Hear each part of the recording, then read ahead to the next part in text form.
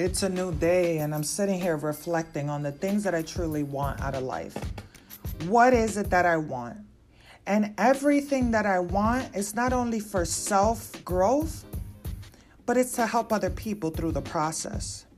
You see, you have people that'll tell me on my social media, oh, not everybody needs to know your past or your business. And I don't listen to those naysayers, because here's the thing. People need to connect to someone that has been through similar or been through worse, and they can see the growth within that person so they can follow that strength. Anybody can tell you, you got this, you can do it, don't give up. But I want to follow somebody that I see having a tough time, and I see them getting up either way. I see them battling depression, but they're still trying to do something towards that dream or goal.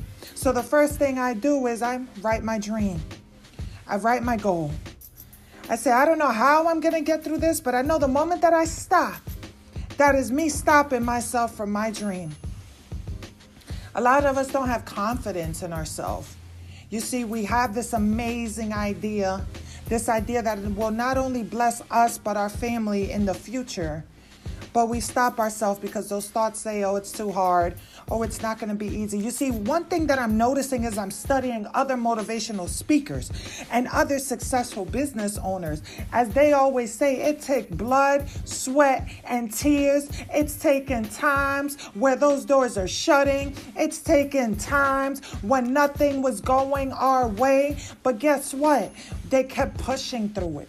They kept saying, I don't know, but I'm not going to sit in depression and regret. I'm not going to sit in anger and anxiety. If I want it, I have to go after it. So how do I do that? You know, some people may come against with what I'm about to say, but I say this. Everybody's journey to success is different.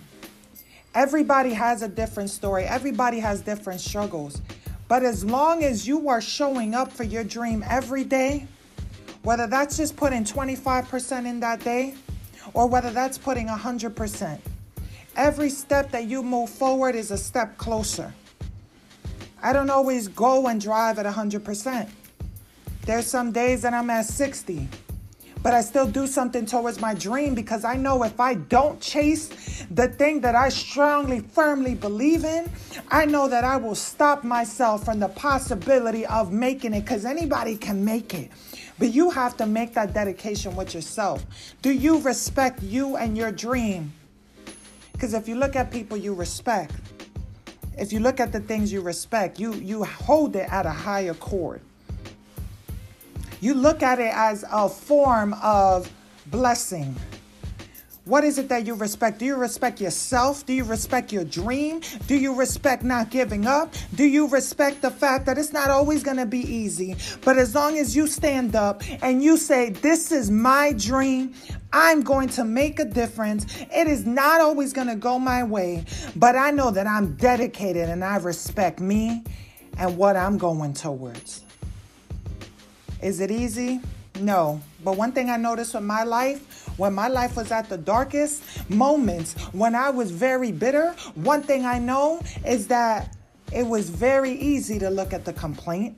It was very easy to be depressed. You know why? Because I didn't have to put that much work in to break those chains of depression. I could just sit there. I could just sit and people telling me, oh, yeah, I hear your dream. Yes, but you don't hear the, yes, you got this. Sometimes we have to be our own cheerleader.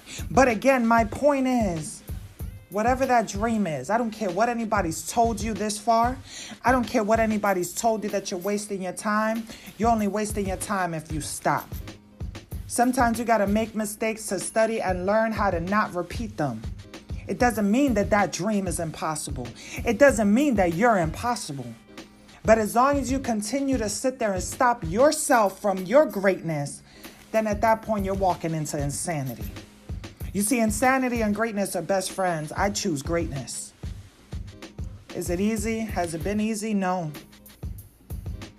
But I know that it was easy for me to wake up early in the mornings and find something to smoke and find free things that got me elevated mentally and not a good way.